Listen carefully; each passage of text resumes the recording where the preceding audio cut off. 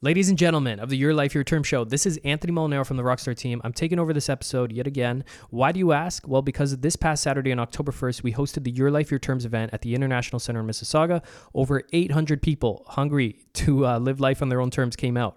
Tom and Nick hosted the event. They spoke about the real estate market, where we see it headed, the economy, how we can prepare ourselves for crazy times ahead. Plus, two longtime Rockstar members, Mikhail and Lucas Wyrot, shared their journey from buying student rentals to now developing 180-unit condo buildings. Accountant Cherry Chan spoke about how to use the Smith maneuver to save thousands of dollars in taxes on mortgage interest. Steve Jagger spoke about tech, changing the real estate game. And I think we had 12 different professionals set up in the lobby, from property managers to paralegals, mortgage brokers, lawyers, estate planners, Greybrook developers, Addy Invest, Single Key, plumbers, tenant placement experts, insurance brokers, accountants, all who specialize working with real estate investors.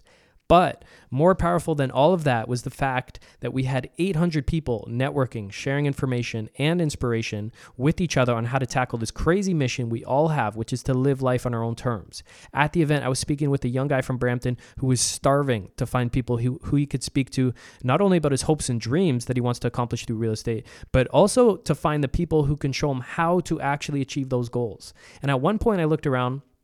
As I was speaking with them, I saw all the professionals in that lobby who I personally use myself on my team. And I told him, look, joining Rockstar has completely changed my life. Completely. Not only my financial situation and future, but it's completely elevated the people that I spend my time with. I told him the only people that I've met in life who are truly living life on their own terms are the people who I've met at Rockstar. So this guy from Brampton, he ended up signing up as a Rockstar member right after the event. I couldn't be happier for him to start his own investing journey with us here at Rockstar. And if you want to hear some more real-life investor case studies of Rockstar members who built real estate portfolios and are now truly living life on their own terms, go to our website, rockstarinnercircle.com/case-studies, and check out those quick stories. We also have a free book available on rockstarinnercircle.com simply called Your Life, Your Terms. It's completely written by Rockstar members who share their personal stories of buying real estate and structuring their lives to be exactly as they want them. There's now been thousands of Rockstar members who have built real estate portfolios and changed their lives, and we need to do a better job of sharing those stories. By the way, if you are a Rockstar Inner Circle member, the event recordings from Saturday will be available soon on the Rockstar member site. Anyways, after all of this massive hoopla and event on Saturday, Tom is understandably a bit beat down, so he asked me to solo interview David Fraser on this episode. David and his wife are unstoppable. You'll hear it in this episode. They built an amazing Bunkie business and community, from a side hustle to a full-time business with 25 employees and a factory in Rockwood, Ontario, building bunk houses for all of Canada. They were recently on Dragon's Den. They crushed it. They got to deal with all 5 dragons on the show, which we talk about in this episode. Really interesting to hear behind the scenes of stuff on Dragon's Den. David and Carrie's story, mindset, and resiliency is simply incredible. You'll see what I mean in this episode, so I'll leave it at that. I hope you enjoy the show. Are you ready to live life on your terms? Is it time to take charge? Real estate, business building, the economy, health and nutrition, and more. It's the Your Life, Your Term show with Tom and Nick Carazza. Are you ready? Let's go. Okay. I am live with a really interesting guy. I'm really excited to talk to him. I heard his story on contact of ours, Darren Mitchell's podcast. And this is David Fraser from Bunkie Life. Thanks for having me, Anthony. I'm looking forward to it. Yeah. So Bunkie Life, what is Bunkie Life quickly for anybody who's not familiar with the name? Sure. So Bunkie Life, we are in the construction industry, but what we're famous for are small log cabins called bunkies that can be easily built in a weekend without needing a permit or a second mortgage. Ultimately, we help families create extra space for more meaningful connection. See, I can tell you've been on Dragon's Den because you have that pitch just like perfectly worded. I put a little bit of work into that one, I'm not going to lie. It's just down to a science. Yeah. So these bunkies, so people buy them. Is this primarily for their cottages? What are the use cases? So our bread and butter with Bunkie Life is I've got a cottage, yep, and it's getting smaller because my family's getting bigger. So I'm running out of bedrooms. And so the Bunkie is the perfect solution for that problem. That's probably 85% of our clients. There's another kind of 5% of people that are like looking to kind of like, it's like maybe an office or another kind of tertiary solution. Okay. Then there's about 10% people that are utilizing Bunkies as an Airbnb. So it's like an actual business investment. So that might be just the average homeowner that wants to kind of have some cash flow in the backyard, or campgrounds. We also have golf courses utilizing our products to create stay and play packages. Oh, no way. Yeah. So there's kind of a wider range. That's our B2B end. But the bread and butter is still, the families with cottages. Okay. What about at people's principal residences?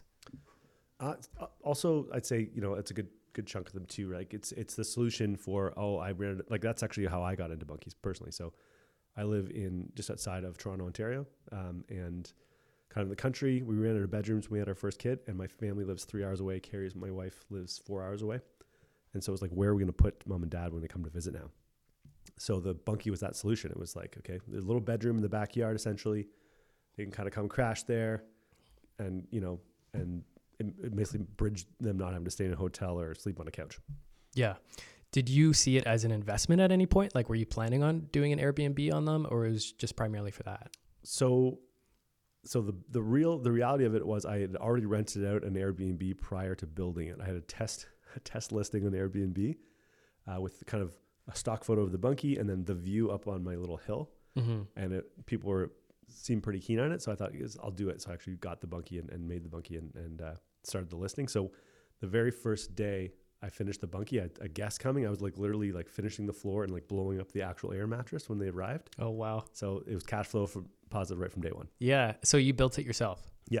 And do you have a building background? So my wife and I built a second property, like basically a second house on the property. So we had been doing that. And so you had your first house, you built a second house. Yeah, technically an addition, in case the town of Erin's listening, but it's basically a second house, right? And you still needed more space. Well, we were like 1/5 of the 5-year process through that house at that point. So yeah, we didn't have the house finished at all. We were just starting the house back when we started the Bunkies, I think. Wow. Yeah. Okay. It's finished now, pretty much. We have the occupancy permit. We still got to connect the two houses together, but we're living in the house now. Okay. And now Bunkies, is that an Ontario term? Is that kind of a... Yeah, it actually is. It traces back to like the idea of like a bunk house. Mm-hmm. So it's very much like a Muskoka, Ontario term, although we're getting that name out there a little more. Yeah. If you think of like a little log cabin, you're in the ballpark what a Bunkie looks like.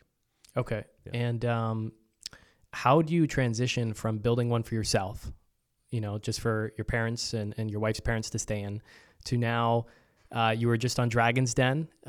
You've built this, I think, really large company. It's just such a cool story. Take us maybe, to the next step of after building your first one. So it was more like responding to what customers were saying. So people were staying in the Bunkies. Like, this is amazing. So then I built a couple more, mm-hmm. And then built a bathroom. So everyone it was kind of campground style. There's one bathroom and 3 units shared that one bathroom. So the Airbnb thing was blowing up and people started going, well, make me a Bunkie. I want a Bunkie too. So then it, mm-hmm. I did a couple for friends and family, and it escalated from there essentially. So 2018 was our first year of seriously selling to the greater market.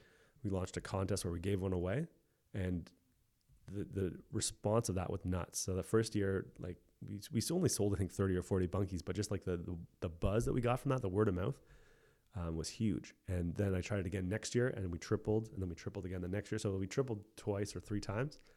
And in 2021, we were actually approached by one of the producers of Dragon's Den, and they're kind of like, "Oh, you guys should consider trying out for the show." So we did our little video. Is that common for them to find people as opposed to people applying to be on the show? I'm not sure, but I think in this particular case, like the producer was like a fan of ours, like had been in our contests and like was kind of a fan, and so they were probably looking for that niche, that year. Like ultimately, Dragon's Den is about making great television, right? So they want to make sure they've got this category and that category and different things that are kind of trendy at the time.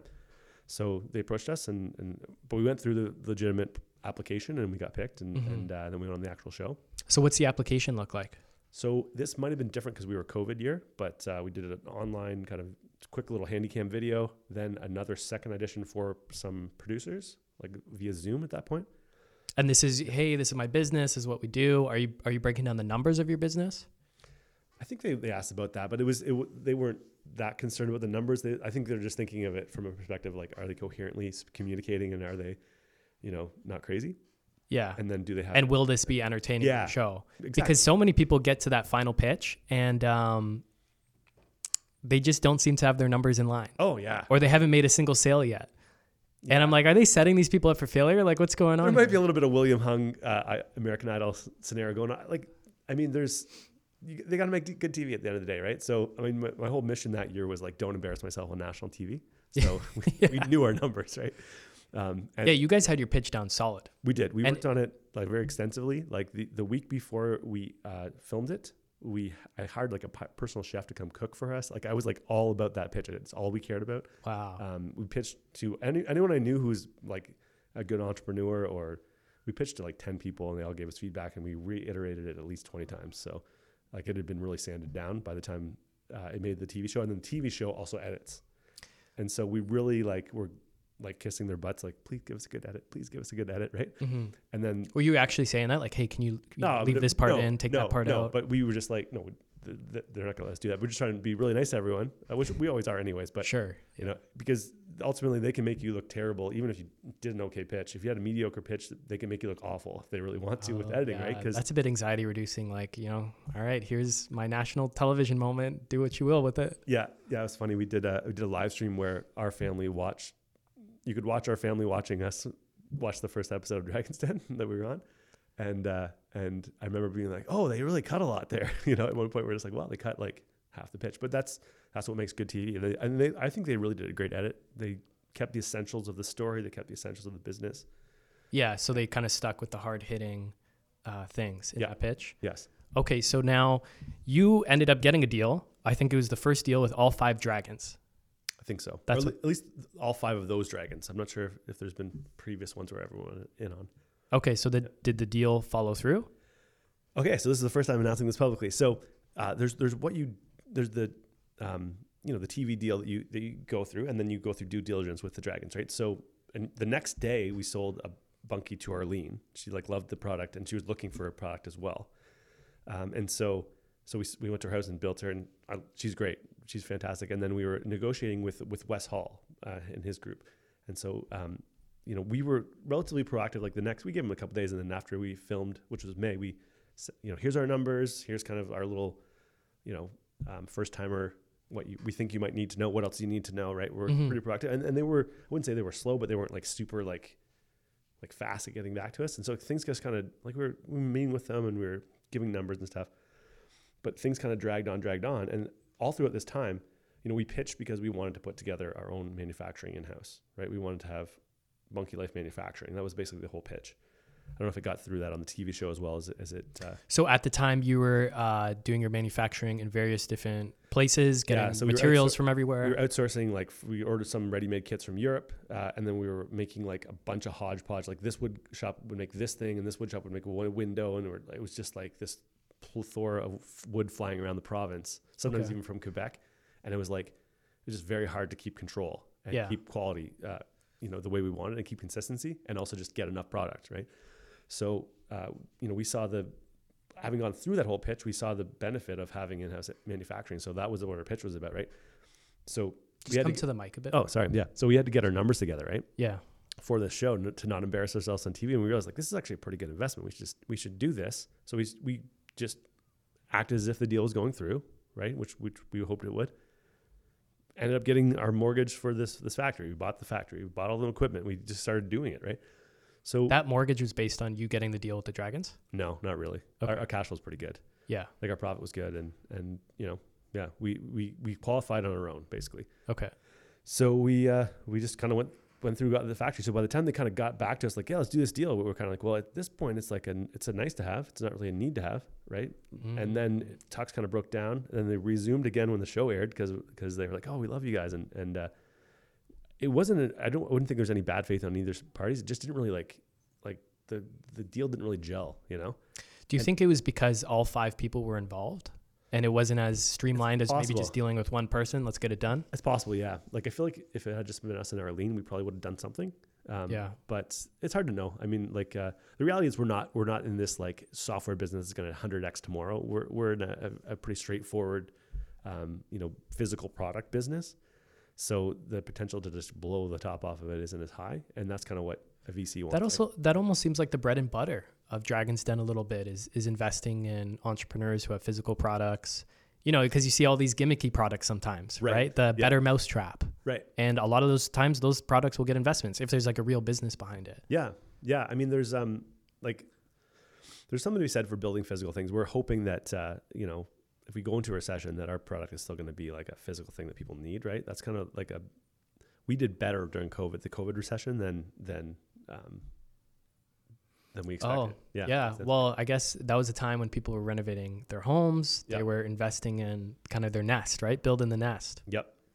And I think that, if let's say hypothetically something like that happens again, or there's just a downturn, like maybe you're not going to spend that $200,000 renovation. Maybe you're just going to buy a bunkie instead. So we might be that substitute.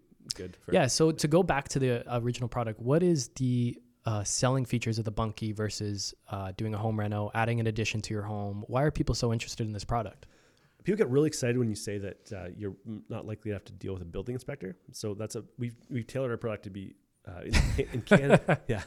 Like, so that is exciting. Picture you just want to add a bedroom to your house. I just want an extra bedroom, right?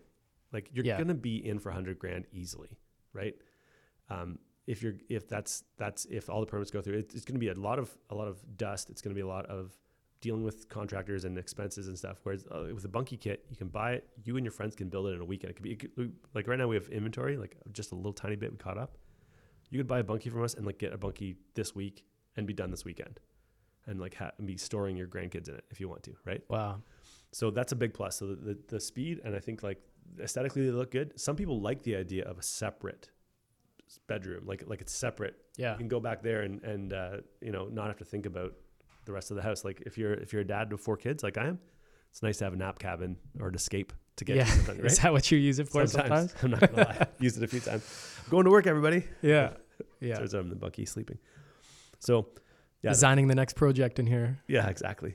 So how many different types of bunkies do you have? Do these come complete with plumbing, with kitchen stuff? Like, what's it look like? So we just sell the shells. So what you do with that is up to you. Okay. In Ontario, and I think most of Canada, if you add plumbing, you've straight into permit required land generally, right? So generally we'll sell the shell. People can add electricity or all the bells and whistles they want. It's up to them. But in general, we are selling kind of 6 major SKUs. There's kind of 3 non-lofted bunkies, just like a straight cabin. Then we sell two ones with a loft, and we just came up with a cat, and then we sell a little kind of utility shed basically, and that's more like an accompaniment to the other bunkies. And Ontario just made a rule this past quarter where you can build a shed up to 160 square feet or 15 square meters, but it has to be for storage purposes only. So we've just put out that product. What you store is up to you, but we put out that product. Could be storing tools, could be storing bodies. Don't you dare say that. How dare you? Yeah. Okay. These bunkies, so they come as different parts. Just the lumber. I'm sure they come with instructions for putting them together. Yep. Windows and doors, the locks, the keys, the screens, everything's kind of included. We manufacture it right here in Ontario. Do you need a bunch of tools to set these up? You need a couple ladders. You need a hammer. You need a drill. They're basic tools that most people or their father-in-law will have. Okay. And what about laying a foundation for the bunkie? Because they're so small, most people can get by with just like some patio stones, gravel and patio stones. You can go more intense if you want. So you just even the earth out. Yeah. Put the stones down. Yeah, maybe a bit of gravel, then put deck blocks or patio stones. Yeah. Okay. And to go back to when you first grew it, because now you've got momentum behind you, right? But you went from building your own to building some for friends or family to then running this contest. But it seems like you would have had to already have built a community before running that contest to then market it to. Like how did you go from friends and family to then getting your first few customers? Because that's always that's when you're like, you're a train and you're stuck, you're not moving, like getting that momentum. You're talking about 0 to 1, the 0 to 1 problem. 0 to 1. Okay, so for us, it was just we have a cool looking product. Do you want to win this? And then people enter to win. Now during this, I think it was a 30-day promotional contest, basically. I was educating people what's so great about Bunkie. So I was doing these live streams. People got to know me. They got to know our family. Live streams on what platform? Facebook and YouTube. Okay. There's a platform called Restream where you can simultaneously stream to multiple platforms. And how did you get, like Facebook, sure, friends and family, but on YouTube, how are you building your audience there? So they enter the contest. Then they would subscribe to our YouTube channel, our Facebook channel. It's like they get into the central thing, and then they hit all the different platforms. Where would they first find out about the contest? I was sending cold traffic from Facebook to a landing page, and they were opting into the contest. Okay. Yep. Yeah. Basically the secret sauce there. Now, what was your background before doing this? So I ran a wedding entertainment company, and I was a professional musician. That was what I was employed doing. Okay, because I was going to say you must have had some sort of business experience. I ran a contest with my artist business where I gave away a house concert, and it was just a really cool. It was a cool thing. Like, it was a house concert. I think we sold 10 house concerts as a result of giving one away. So it just made sense, right? So I just applied that to the Bunkie concept, and it was night and day how different it was. Like, building a wedding entertainment company was just kind of a very straightforward kind of slog, to be honest. Like, it's a great business, but it's like, what does that involve? What's a wedding entertainment company? So we played live music for weddings generally. Okay, so you were in a band, and your niche was weddings. Yeah, and it was just you know who your people are, you market to them. There was a lot of great opportunities to learn how to run a business, basically, because before that I was just like a pub guy that played pubs and just I was a hustler, but I wouldn't have a business. There's no structure. I'm sure that was like a really cool lifestyle for a little bit, though. It was awesome. Yeah, it was really cool. So that was my 20s, basically. How many? Oh, was it? Yeah. How many times have you played "Shout," the wedding song? Too many times. Yeah. Good times. Yeah. You can never hear that song enough times, though. Yeah. Yeah. Okay. So then, the wedding thing to Bunkie life to you guys. You run this contest, and that's the contest that kind of really blew you guys up. Yeah, and it didn't blow up the first year. Just it did well. It did. Comparatively to, say, the house concert giveaway, it was like... Was this still a side hustle at this point? Yeah. We didn't really go full-time into it until year 3, I want to say 2 or 3. Okay. And when you started, were you doing, like, going to people's cottages, building it from scratch, and then did you transition to would you call it prefabricated? Yeah. There was, like, the first year I had the brilliant idea of build or buy a bunkie from us, get a free installation. The worst idea I've ever It's not very scalable. Everybody that wants a free installation usually lives on like an island up a hill, like through a bunch of bear traps. Like, it was a nightmare. I killed myself that summer. So just slowly transition from us doing everything to, okay, we don't actually do installs, but here's 10 people you can call, or do it, like teaching people how to do it themselves, right? Because the cool thing about our products is no one's ever tried to build it and fail. We've had grandmas build the bunkies with their kids. We've had a bunch of like older ladies together build their bunkie. They really are easy to build if you just kind of follow the instructions and go step by step. And you get that feeling of like, oh, like, look at what we did. We built this bunkie, right? So gratifying, building a physical thing. If I could only focus on the people that just want to DIY, that would be amazing, because the people that want it done for them tend to be, they don't appreciate the work that went into it as much, right? We do help people find contractors if they need to, but in general, I love the families and the kids helping and the little dogs running around, and like, I love that's the essence of what we do. I really love the DIYers that get, like, that's not just about the bunkie itself. It's about the connection that you're gonna have building it. It's about the connection you're gonna have in it when it's there. It's gonna enable you to get together, and that's like the essence. We don't just want rich people that want like a cool thing in their backyard, Ideally, it's the people that like really understand and appreciate the meaningful connection aspect of the business. Yeah, what a fun weekend just putting that together with friends or family. Mm-hmm. And you guys seem with your marketing to really lead with that purpose. Yeah. The greater purpose of why you're doing it. Like at the beginning, you had beautifully summarized it into that, 30-second thing of what you guys do. But really, is that the purpose that you have behind this business to so people can build those meaningful connections? Yeah, like for us, it created that little bit of breathing room on our personal finances because we were renting it out on Airbnb, and it created like an actual physical place to go to. So 2018, which was like kind of year 1 of Bunkie life, family went through some hardships. We talked about it on the Dragon's Den pitch, but basically we had a bunch of recurrent miscarriages, real time of like, what the F's going on, grieving, like all this stuff. And the Bunkie was like a cool thing that our parents could come and stay in, be close to us. And sometimes it'd just be like watch our other kids, so we could just like regroup, So the Bunkie for us is like more than just a physical thing in our backyard. It's like it's a meaningful respite, a spot of respite, I guess, if that makes sense. Mm-hmm. Yeah. No, it really does come across that way, and whether you intended it to or not. Have you ever read the book Start With Why? Yeah, Simon Sinek. Yeah, Simon Sinek's book. Yeah. And the premise of the book is like he draws out the circle almost like a bullseye, and in the middle is why, and then it's how, and then it's what. And a lot of people in their businesses, when they market, they just talk about the what. Mm-hmm. Like, oh, I sell this bunkie. It's 10 by 10. This is how you build it. Whatever. The how is like, oh, we ship it to you. These are the shipping times. This is how much it costs. But then the why is like build those meaningful connections, you know, spend more time with friends and family, have those options, earn some extra income, you know, so you can take care of your family. And like, that's like the meat and potatoes. Like that's what really draws people in. You guys have built this really cool community, and I feel like it's a direct result of that. Like I was looking at your Facebook before the show, and you had done a party for your new factory. Right. Yeah. So congratulations on that. Thank you. You said in that video you had 400 people there. I think it was closer to 5 if you count like all of us staff and some drop-ins. Like we had 400 people sign up, but there was a lot of people in the neighborhood that just popped in too. So we were cooking burgers, and we got these like kind of 2 thick patties, and people are coming by, and then we realized like we're like so far behind on these burgers. We're like trying to mass these burgers. Yeah. So that was the only downside, was that we got behind on the burgers because more people came than we were anticipating, but it was an amazing time. Yeah. So why are people kind of banding behind you guys in this message? I'm sure some of that was community support. You're saying, you know, because you're in Aaron.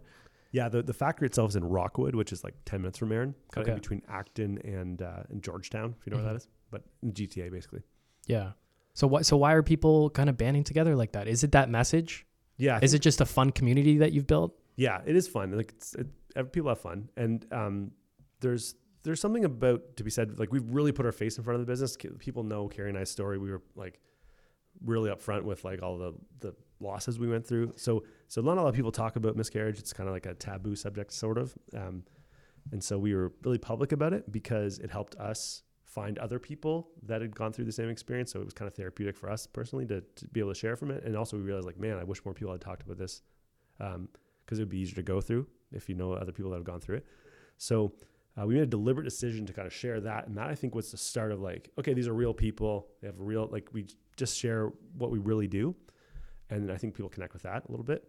And then also, I mean, the product is just kind of sexy. Like you go on and you see the posts that do the best are not me talking. They're usually like just a photo of the bunkie. They look good. They're gorgeous. Yeah. Because people will set them up. They're all excited about this bunkie, and then they'll send you a photo. Oh man, some of the things our clients do with their bunkies are unreal. Like we have the public Facebook group that you've seen, right? Yeah. Then we have this private group. It's about 1,000 people. It's everyone who's bought a bunkie or their family and friends. So it's like kind of the private, just like for bunkie lifers.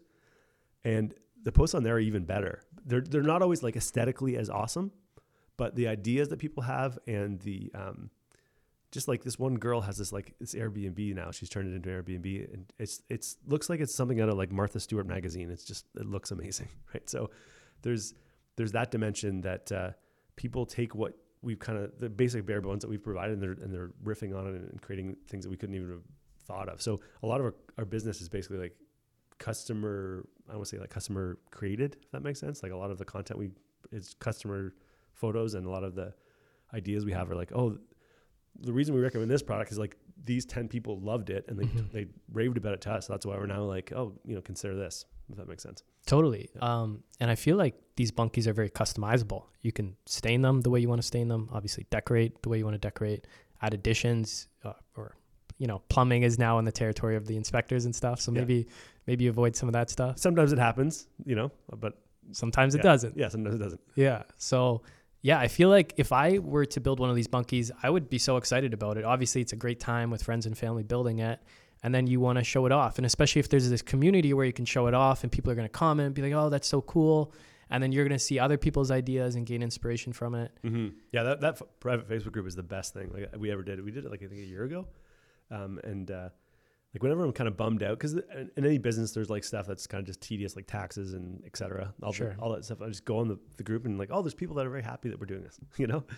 So it gives you guys some meaning behind what you're doing. Yeah, it does for sure. Like we are helping people and we are making a meaningful difference in our greater community. Yeah, very cool, man. How much of building this community would you say has drove your business?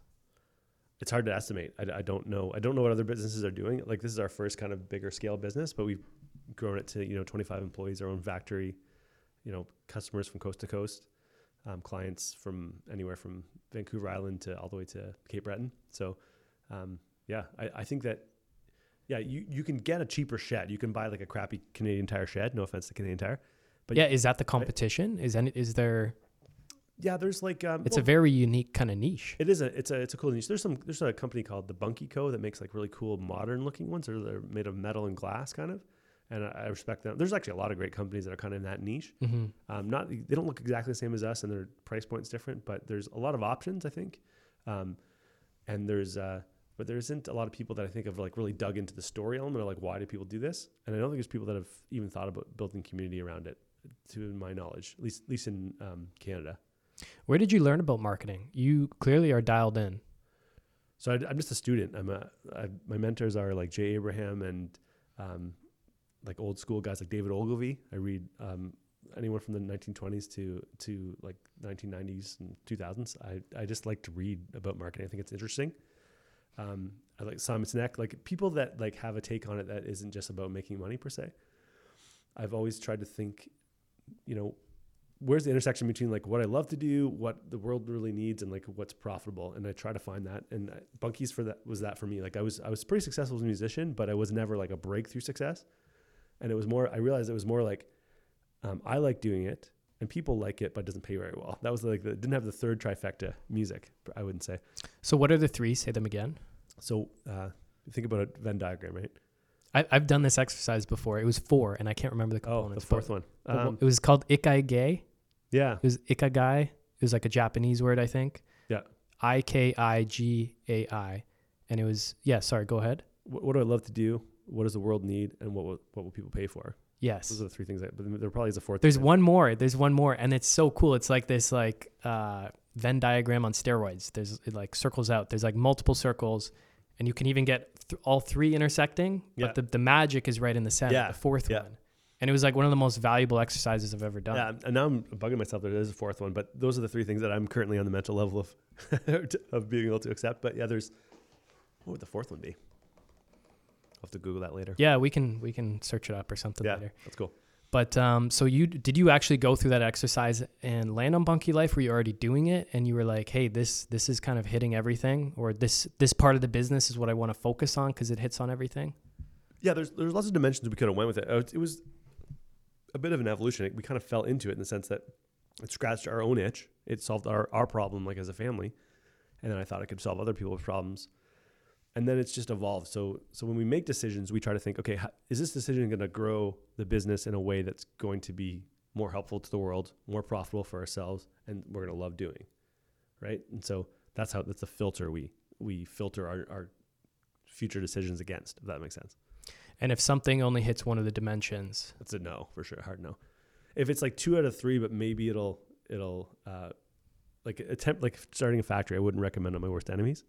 It was like a nerve-wracking, stressful thing, but we had to get through starting a factory to have a factory that could actually employ Canadians and make bunkies in Canada. So starting a factory sucked, but having a factory is fun. Does that make sense? Right? Yeah. Kind of going through the fire to get there. Mm-hmm. You have 4 children now, correct? Yep. Evie is 8. No, sorry. Evie just turned 9. Hope's about to turn 6. Declan, who's a girl, she is turning 3 in January, and then I just had a son, Owen, in April. Wow, congrats, man. Yeah, thanks. Especially after everything you've been through, that's awesome.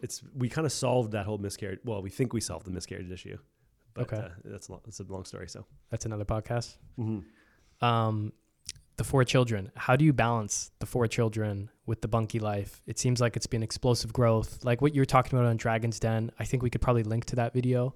Sure. Maybe in the show notes, people can watch it. It was like an 8-minute pitch. Really good, like really well done pitch, right? Sometimes you see those pitches and you kind of cringe a bit, right? Because they weren't prepared. Yeah. And it's like, or they're so uncomfortable up there that you're like, like it makes you uncomfortable. You guys were awesome. It was a fun little clip. Yeah, they edited us really well. I felt like it was a good edit. And yeah, we knew our numbers really well. We went in there, we had them cold. And we had pitched to like 10 of our friends and different business associates. We had like, I had a speaking coach help us out for like a couple sessions. We went hard on it because it's national TV. It's probably a once in a lifetime opportunity. I'd rather not be embarrassed in front of all of Canada. See, yeah, it's interesting because when I watch the video and I see you on the thing, you just seem like an outgoing guy who's comfortable in front of the microphone, comfortable in front of the camera. And I was like, well, he's a professional musician. Of course he was. Yeah. But it's now to see the preparation behind that still, it's cool to see because it's worked. It's translated. Yeah, I mean, I can say that we went as hard as we possibly could on that pitch and left nothing on the field. And I had like a personal chef hired that week. Yeah. Before the show aired, because we're like, I don't want to. I don't want to miss any opportunity here. So I would never hire a personal chef again, probably. But that particular week, I'm like, we just got to not even have to think about meals. Let's just. No, why wouldn't you hire them again? There's a lot of money, man. Like, Yeah, that's fair. I like cooking my Hey, I that's the reason I don't have one. Yeah. I like cooking my own food anyways. Like I enjoy that. So Yeah. Okay, so then back to balancing the 4 kids with Bunkie Right. life, because you've had this explosive business growth. It's amazing, but you built a damn factory. Like, this must have taken a toll. we were in Florida the entire time the factory was starting up, actually. So we purposely went away. We hired the right people. We got proper consultants, proper people that have done all this stuff. So anything that we were doing, we'd hired someone that had been there and done that, and that helped a lot. And we weren't there. So we got back in July, and I feel like it's so easy to get sucked into little details in a business like that. Whereas when we were away, I think we actually got more like the business got more done, if that makes sense. We were still kind of overseeing things and we're chatting with people every day, but we weren't physically there. So when I got home, I'm like, next thing you know, I'm like sweeping the floors and like just I'm getting involved in the business. Whereas the first 6 months of the factory opening, we weren't even there. We went from 0 bunkies a day in March to 4 bunkies a day by July. It was just an incredible turnaround, scale up, whatever you want to call it. You know, we went from like 0 to 1 that we did back with selling bunkies. We did that with the factory too. It was so cool to see. And the cool thing is, because I wasn't there, I can give those guys all the credit. They did it all, right? I really didn't do anything. So it's about, for us, it was about getting the right people in the right places and letting them do their job properly. Wow. Yeah. So you were able to take that much of a break, go to... Well, it wasn't a break. I mean, I was still selling bunkies and I was working every day. So taking in orders and stuff. Yeah. Yeah. Making sure there's enough orders to make the factory make sense. Okay. So what's building a factory like? Like, how big is the space? What machinery did you need in there? 14,000 square feet. It is, it's big. It's a deal. And there's some machines that cost more than my first house in there. Wow. Yeah. Some custom machines that are like, cause there's some things that are make our bunkies unique that are like, just gotta fork over the money and get the special machine that makes it really work. So yeah. I heard you mention, I think it was on Darren's podcast, that you had sunk your life savings into building this factory. Yeah. So you were reinvesting into the business every year? Yeah. We take a salary now. And we took a salary last year too. So we still did an okay salary, but yeah, we haven't taken out profit, if that makes sense, in any meaningful way yet. We just reinvested it all. It's clearly working. Yeah. What made you confident enough to make such a big move like that? Was it just you knew you had the business model down, you knew the process to get a customer, it was repeatable, you had the system? That on that end, and then also on the production, and because we had been, every part of the supply chain, we had been someone who imports kits from another country. We had made our own kind of hodgepodge, and we'd seen the pluses and minuses of all the above, and we knew our numbers really well. We knew how much it's going to cost to make, so we could project like, okay, if we have our own factory and we're doing this, it's going to make sense. Basically, we just knew our numbers really well. So let's say, and the thing about the factory is we can make it. We can proudly say it's Canadian made, and we can make it to a higher quality standard. Like we saw like, oh man, a lot of the stuff that we're importing is kind of like, I don't want to say like make it as cheap as you can, but there's some trade-offs there that they were making. And I thought, well, we could improve it and bring it cost down. Like that's a double win. Plus we have our own supply chain. Like the last couple of years, everyone's whining about supply chains, which I totally get. And we have none of that stress now. It's all in-house. Yeah. All we have to buy is wood and glass, and that you can get that down the street generally. Has battling the inflation from lumber and stuff been a struggle in the past 2 years? Yeah, it's been a bit of a roller coaster, but we hedge that with different strategies. Like we'll take a deposit from clients. We try to buy the wood right away so that we're not taking the risk of lumber appreciating a lot too hard, if that makes sense. Mm-hmm. You're a student of marketing, clearly. I'm sure you've studied your other business capabilities, the economy, it seems like, inflation and stuff. What's some of that other education that you've gone through for yourself to be able to run this business? Well, so I went to school for physics and math. So okay. Nothing related to business at all. But I've always run businesses like since I was like young. So I guess even as a musician, you were marketing yourself. I went to the school of hard knocks. That's what I tell everybody I went to. Yeah, that was kind of I learned how to hustle in the personal music business. Then I learned how to build systems in the wedding business, and now I'm learning like how to scale a company, if that makes sense. And they're all like the steps, the staircase stepping stone to the next step, I guess. When you say learned how to hustle, what do you mean? Pick up the phone. Like in the pub business, it was all about picking up the phone and reaching out to pubs. That was like 90% of what I did. You know, the playing is like 10% of it, but it was just push marketing to restaurant owners and pub owners and universities and stuff. How quickly did you figure that out after being like, hey, I want to play some music and do shows and pubs and travel? I met my very first manager was like an old school guy from the 60s, and he explained what the first step of the music business is. I never had anyone articulate that well. He articulated that, and I got up to like $1,000 a week within, I don't know, 2-3 months. I don't know if that's even possible now. I'm not in the business of pub playing anymore, but back then I was one of a small handful of people that did that. But you know, you had to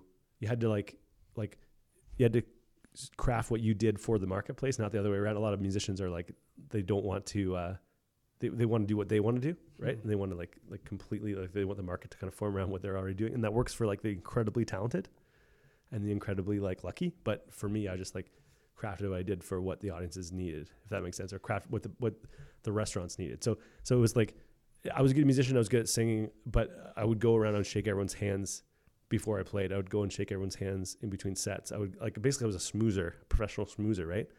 And that's how they used to do it back in the 60s and 70s. You were like a supplement to a restaurant or a pub, and you'd go around and be kind of like the hype man for the business for that evening, right?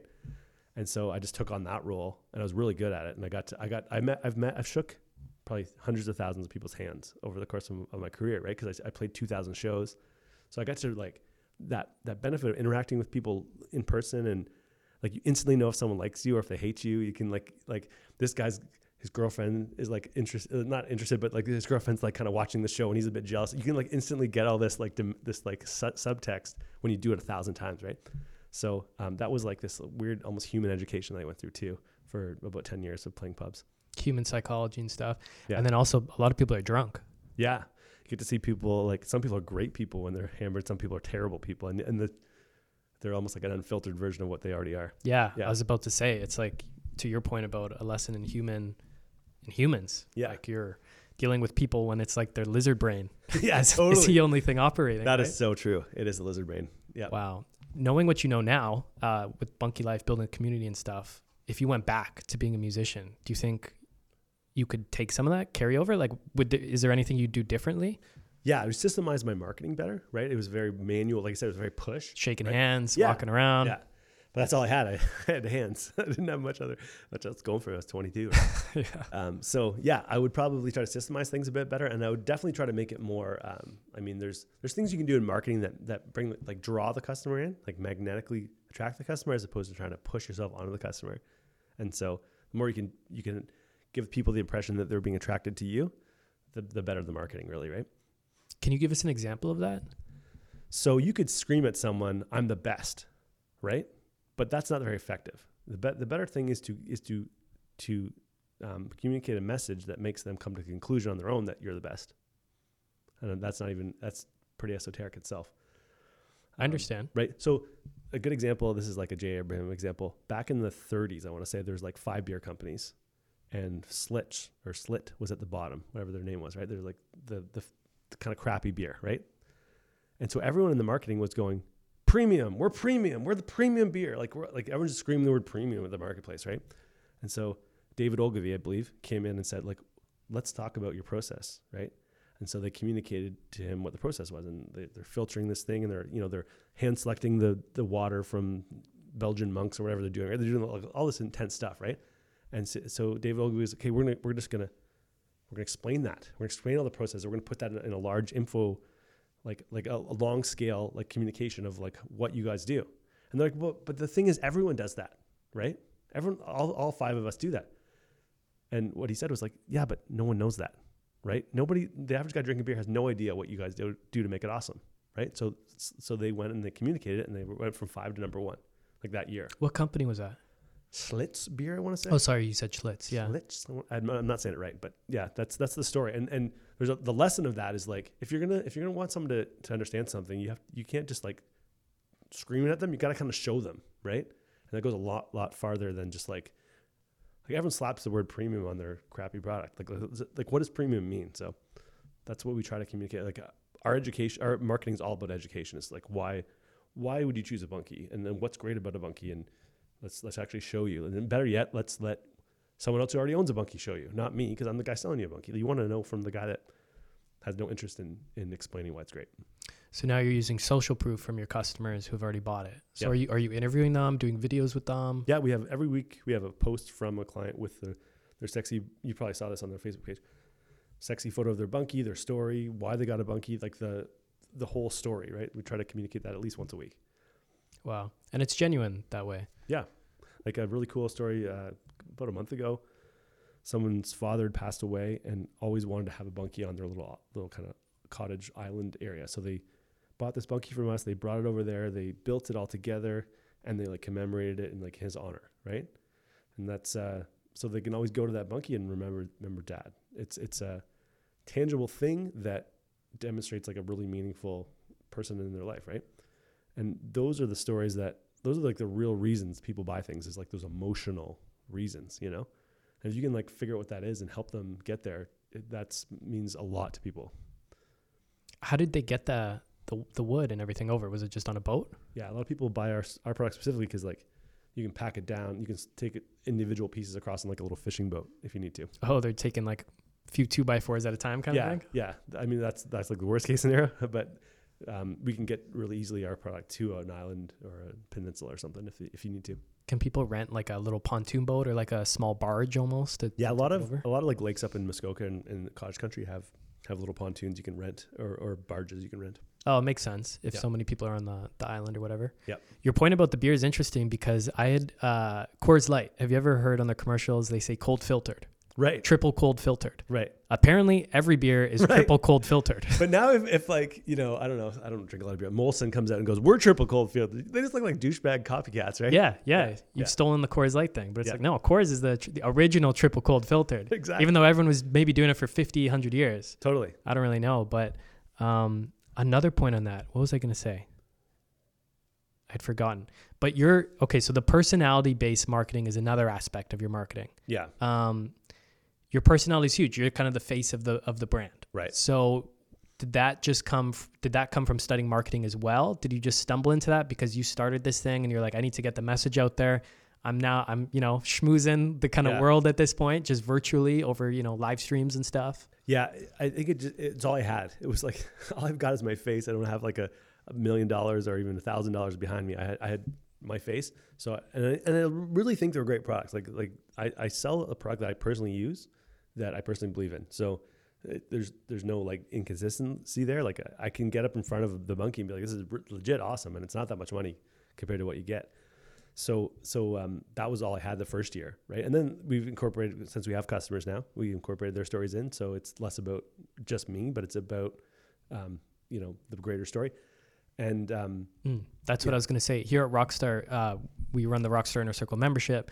We've got tons of Rockstar members buying, investment properties all over, the greater Golden Horseshoe area here in Southern Ontario, and just so many interesting stories of people living life on their terms. Yeah. And they're happy to share it because it's this amazing, beautiful accomplishment, people building up a portfolio and then buying vacation homes in the Caribbean or in Europe, or a cottage for themselves, or retiring their wife or their husband. And so we have like members of the month and here at Rockstar, and they share their stories. And not only is it a great way for people to kind of expose themselves and share, but it's just inspiring for all the other people seeing it who get motivated by those stories. Yeah, absolutely. And I think that's important because I think as more and more options of like people marketing to you exist, right? There's TV, there's radio, now there's like, you can drop ads right into your cell phone. You're more credulous against like these claims of we're the best, right? And so you're going to be more likely, I think, as time progresses, to be, reaching out to your friends, family, and like, who do you recommend? Who do you trust, right? And those legitimate, like, actual human beings recommending you guys, or the member of the month, goes so much farther than it might have like 10 years ago, right? When it was mass media. It's a more individualized, like, recommendations now, I think, are way more important. And I think they're going to be increasingly more important, right? So that's why like the customer experience has to be amazing, or at least has to be like really good. What's your advice to people who want to start a business? You've now started 3 businesses, the pubs, the weddings, and now... Those are the ones that like saw the light of day. There's been like 18 other ideas that probably failed. Have there? Yeah. If you go to my GoDaddy account, it's like the graveyard of dead business ideas. Oh, and just domains littered. Yeah. Yeah. Yeah. I've got a few of those too, actually. Yeah. So what's your advice? Like the Bunkie thing you kind of stumbled into. The musician thing, you probably wanted to do it from a young age. And then I guess from there probably stumbled into the wedding thing. Is it just your eyes were open? You knew you didn't want maybe the traditional path of getting a corporate job or something. You were looking for opportunities, and then when they fell across your lap, you were able to jump on it? Yeah. I mean, what's that one saying that like, you know, opportunities when like preparation, or I guess success is when preparation and opportunity collide. Like I was driving to my pub gigs and I was listening to podcasts like this podcast, like, you know, marketing, like Jay Abraham stuff. Like I was reading stuff and filling my mind with as much knowledge and as much kind of tactics and strategy as I could, so that when the next thing that made sense came, I was ready for it. So it wasn't like people say, oh, did Bunkie like fall in your laps? Like not really. Like anyone could have just kind of like built a Bunkie and rented it out on Airbnb, but never thought beyond that. Like I saw like the next couple steps ahead because I was like thinking that way and learning that way. So it's about, for myself, it's an ongoing education. I'm never done educating myself. I always want to grow and I always want to learn more. And I just generally find this stuff interesting. Like last year we could have, so after the Dragon's Den thing, we could have cashed out, sold the business or even just like slowed it down and like been millionaires, like multimillionaires. But we went and did the factory because like legitimately, I think it's going to be fun. I thought it would be fun to build the factory, and it was and wasn't at the same time. Right. Mm-hmm. And it was like the next step of learning. So even if I do go broke building this factory, like it'll be worth it for the experience that I got out of it, if that makes sense. How would you have stepped back, just logistically speaking, and kept running that business? Just, hey, this is functioning. I can take a step back and just work on it way less, and it'll still produce cash flow. I probably could have, or just like we had made enough money that year that like we could have just pulled the profits and be like, see everybody, you know, that would have been terrible to do our employees though. But you know, we had those opportunities. Like there was, prior to getting involved in a factory, we had no real like overhead other than some staff members. We didn't have a physical building. Like, it was a really like low overhead business, which we sacrificed. We didn't sacrifice that, but we made the deliberate decision to let's take this risk and let's you know, if we're going to sell to Canadians and we're going to push the product and we're going to let's do it all you know, in Canada. Are you just selling to Canadians now? We just started actually to marketing to Michigan like as of Saturday. Nice. Yeah, so we're going to dip our toe in the North American waters. Yeah, so Michigan, because cottage country, similar. Yeah, I think it's probably like the similarest to Ontario probably, or to Canada. Yeah, we're like here in Southern Ontario, we're like, you know, if you look on a map, we're like halfway through the states. Yeah. Like Michigan is actually, you know, Windsor large is portion. south of Detroit. Is it really? Yeah. So like, yeah, you don't think about that, but we're so like just in this little pocket down here. Like I was just up in Winnipeg and I was like, oh, this is Canada. Yeah. You know, this is what Canada's like. People are nice here. Yeah, people are nice and it's just sparse. Yeah. And just forest and lakes and obviously just a small part of Canada, but yeah. Well, not really a small part. Ontario's massive. Like the drive up to Winnipeg is the same drive from here to Orlando. You can get to Florida faster than you get to Thunder Bay, I think, if you're driving.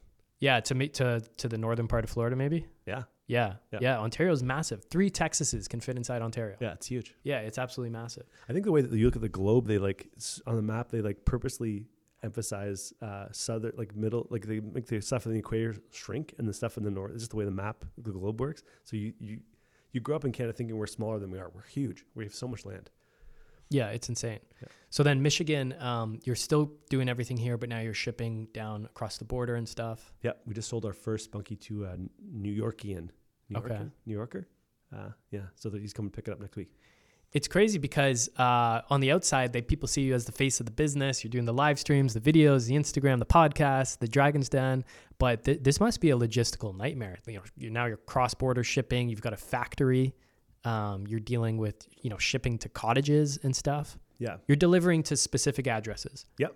And if that address is an island in cottage country, we'll usually take it as far as the barge or the dock. You know, to the dock. It's up to you from there. Yeah. So do you have an in-house delivery team as well? So we've partnered with a couple great companies in Ontario that do most of our Ontario deliveries, and then out of province we've got some kind of hubs and different setups that work pretty well. And there's some hiccups along the way. The only downside about our product, it's so like, everything's pre-cut, everything's measured. There's not a lot of like craftsmanship skills. You just kind of need to put it together like an IKEA project. But if a piece gets wrecked, everything's interdependent. So if a forklift like bangs the back of the package, it can be really annoying if you're in BC and we're trying to get you your piece like quickly, right? Dang. So and they're really long. Some of the, some 16 foot long pieces. So we're because we have our own factory. That's another like big plus because we can make it and send it the next day. That's a huge thing too. So I mean, there's logistical problems with our not problems but challenges I should say. But we're solving them, and because we're not. Another upside of not growing too fast is we can solve them like in a linear way. We're not trying to scale up and like do all of North America tomorrow. We're just going to do one state and then see how that goes, and ideally build slow to move fast, if that makes sense. Okay. An interesting thing you mentioned right before we went on air was that your children are homeschooled, right? Mainly by your wife, Carrie. Yeah. So why that decision, and what is that like? Well, because we're entrepreneurs, we can be home, right? We have the option of being home. And I was homeschooled as a kid myself until grade 9. And I just like the idea of like, we have our set of values. We want to transfer that to our kids, and we can be a little more deliberate about that when they're homeschooled. And also, I mean, my experience of like starting in high school, I started at public high school, and I was like, this is really slow moving. I went from like, I could bang out all my school usually by about 12 o'clock, and I play road hockey the rest of the day. And I would be in geography class in high school being like, why are we writing a note down? Like I'm copying a note the entire class, and just being like, this is really slow. And then by the end of high school, I'd slowed down with the rest of the pack. But you can honestly get most of your school done if you work hard in about an hour and a half, right? Unless you're like, especially those morning hours where you can get 5 times more done in the same hour as an afternoon hour. Totally. Right. And you're not like going back and forth to 3, like, you're 1-on-1 or 1-on-2 with your mom.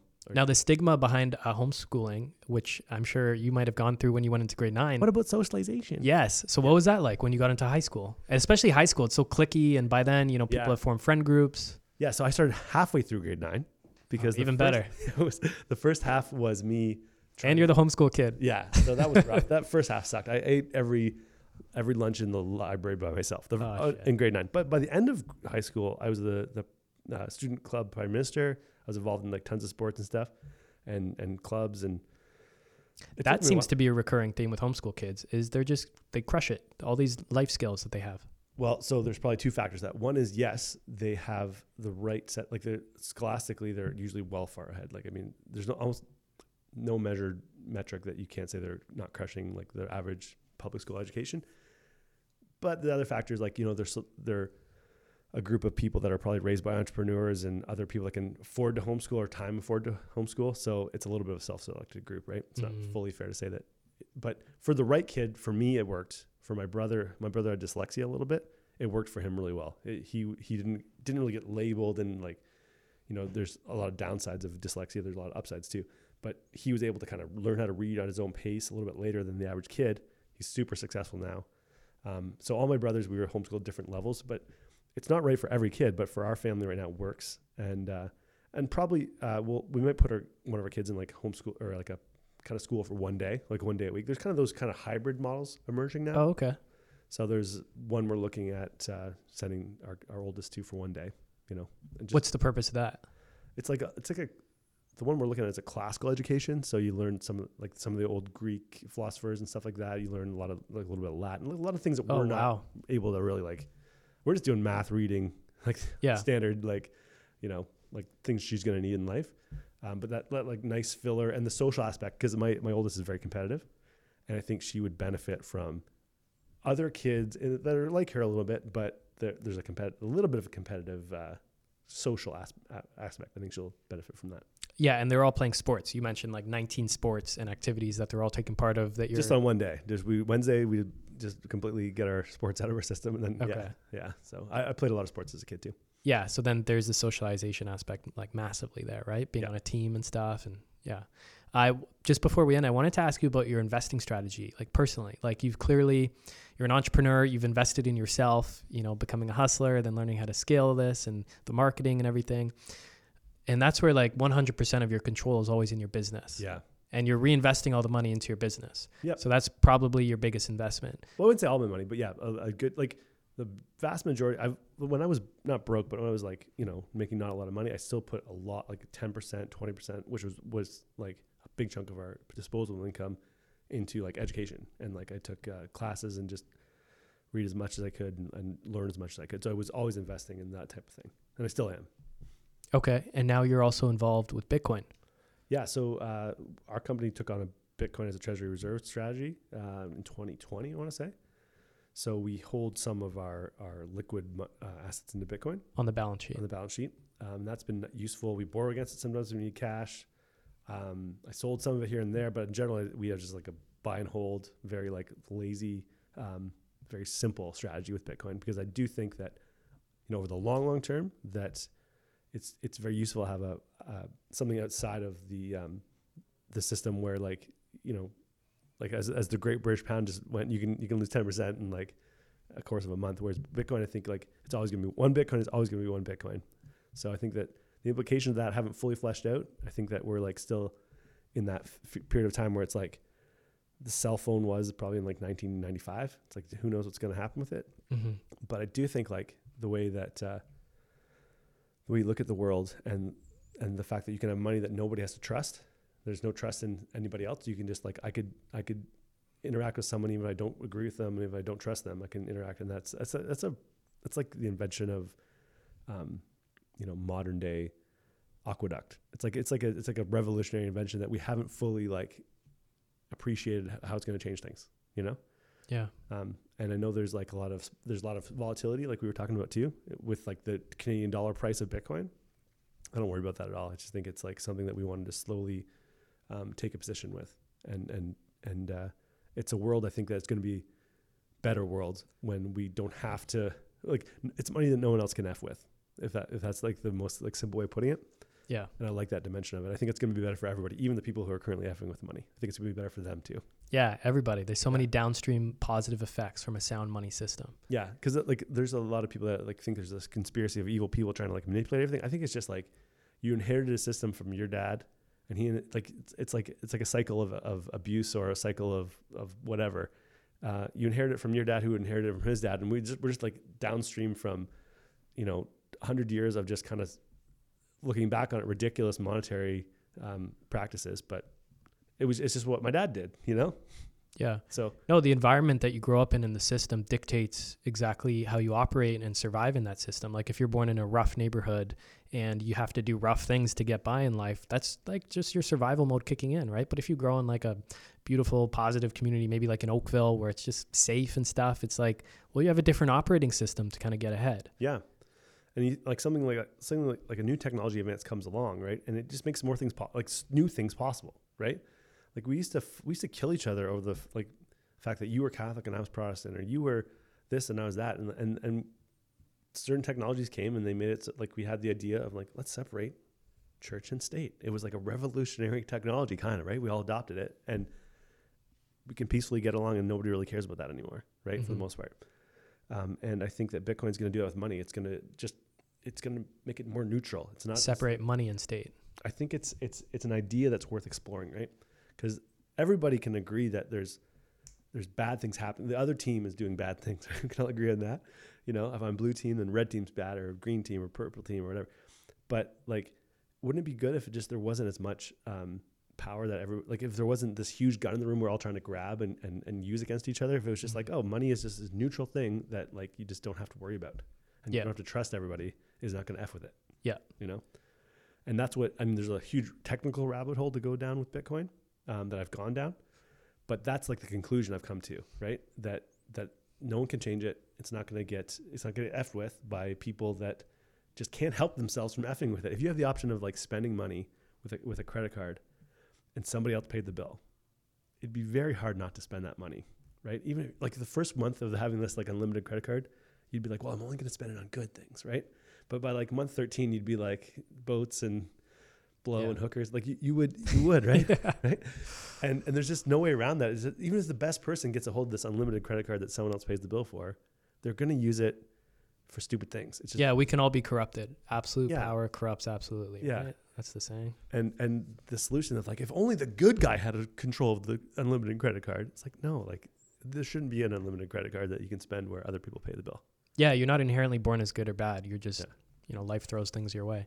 And then beyond just the positive moral effects of Bitcoin, like a hyper Bitcoinization world, you have it on your balance sheet. I think that's just a positive business move because it's the best performing asset in the past decade. And if you just keep all your money in cash, it's guaranteed 100% going to go to zero given enough time. Yeah. Whereas if you keep a little bit in Bitcoin, well, it's done pretty well. At least you have a chance of some of your balance sheet maintaining its purchasing power and going up over time. Yeah. So yeah, that's other than bunkies, that's like the thing I'm most interested in is learning about. It's like this rabbit hole that you can just go deeply, deeply down. And I find the more people go down that rabbit hole, the more like excited they are. It really comes across as like this get rich quick scheme when you're just like initially like looking at it. You're like, it seems like a Ponzi scheme, right? Mm-hmm. Which I totally get and I can appreciate that. And that's the way I feel about anything other than Bitcoin, by the way. Yep. I think that anything beyond Bitcoin is like trying to copy fire. It's like we already have fire. We don't need to reinvent fire. We've got fire. Let's just go forward and let's learn how to do things with fire. Mm-hmm. But yeah, it's going to change things. It's already changing. It's changed me. It's changed our business because we can go into situations where like, okay, is this Dragon's Den deal going through or not, guys? I don't know, but we have the financial basis to do it ourselves. That made the difference. We probably wouldn't have done the factory if we didn't have this like rock solid financial basis to do it from. Yeah, well, It is interesting how it can change you morally as a person too, because you start thinking for the long term. Yeah. You start making decisions for the long term as opposed to the fiat system short-term thinking, right? You get money, the money devalues quickly, spend that damn money before it devalues, right? And COVID, it's, that speed has, quickened, at least in the Western world. There's all sorts of other countries where that's been a problem, but. Yeah, you look at what happened. So I read this book, When Money Dies. Have you read this book yet? No. It's a great book. It's written about the 1930s Germany, so pre-war Germany, pre-World War II Germany, right? At this point, the money supply was going right, just like exponential. This is the Weimar hyperinflation. Yes, and what I love about the book is it goes through almost chronologically, like what was happening, and then what were like the talking heads of the day saying in the papers and on the news and stuff, right? And it's like, I mean. Where are we at? Right. What are we hearing now? What stage are we at? It's just you got to read the book, and you can map a lot of it onto. Like, there's times when it was like you can't get anything. Like everything's you can't. It doesn't matter how much money you have, you can't buy anything. Right. And that was like last year, right, or 2 years ago. Then it was like everybody's got all this stuff for sale, and there's no money, right? Because it wasn't like we look at it as like, oh, just money went nuts, like money went just, but it was actually like there's a lot of jumps up and down in between that. And so if you were levering yourself up or you were speculating, you could get wrecked either way if you're long or short on this money devaluation. I think we're on that same path, right?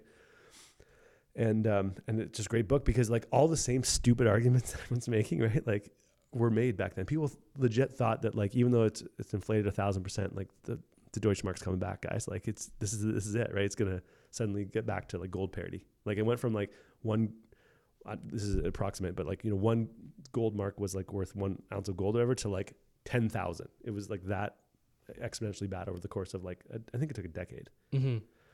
I just want to ask you about one more thing before we wrap, and it's high cash value life insurance. That's kind of the opposite end. That's how we got together. Yeah. So the high cash value life insurance, how are you using that in your business and your balance sheet? So we also invest in so basically I take a life insurance policy on me, which is good because if I die, I am a bit of the face of the company. That would be bad for the company and bad for my wife and everybody. So if I die, all our debts are paid off. That's kind of like where we structured it, right?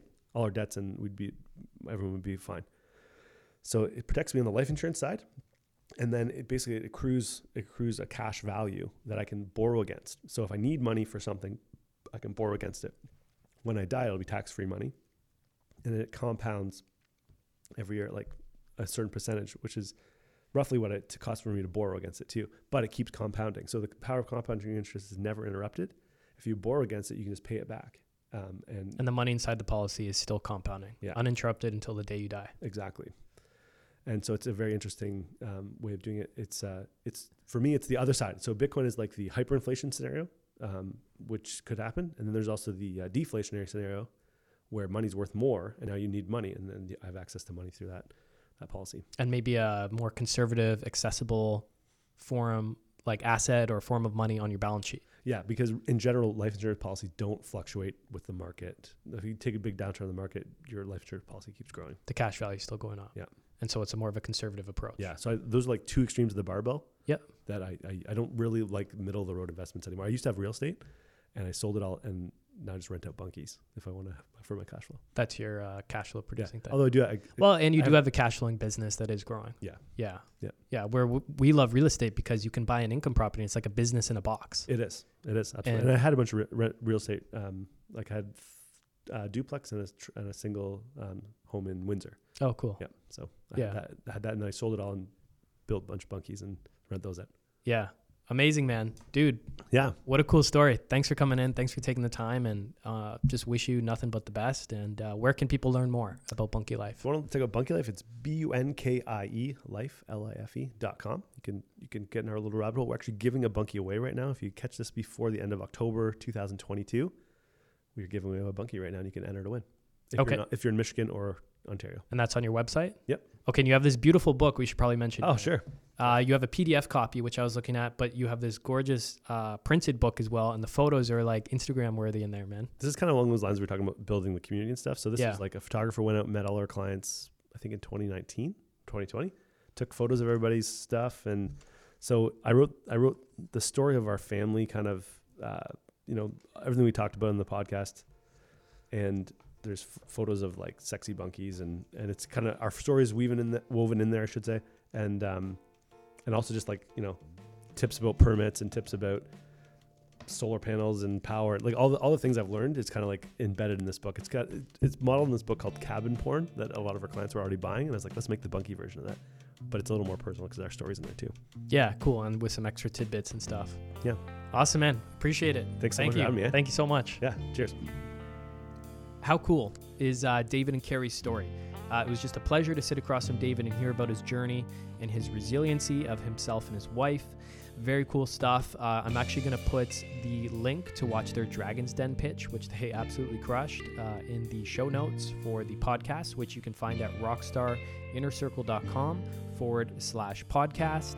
Like David mentioned, I believe at the end of the show, if you go to bunkielife.com, you can check out his business and his community, and you can even enter the contest to win a free bunkie that he spoke about.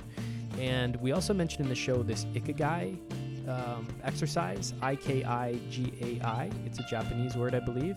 And we couldn't remember the fourth thing, but it was at the intersection of what you love, what you are good at, what the world needs, and what you can be paid for, that you can find a really purposeful, way to live your life where you're doing what you love, you're giving the world what it needs, you're doing what you're good at, and you're earning great money because you're doing what you can be paid for. And so David seems to have found that sweet spot. So it's really cool to sit across from a guy who has found that in life, and I just find that really inspirational. So thank you, David, and thank you everyone for listening. Take care.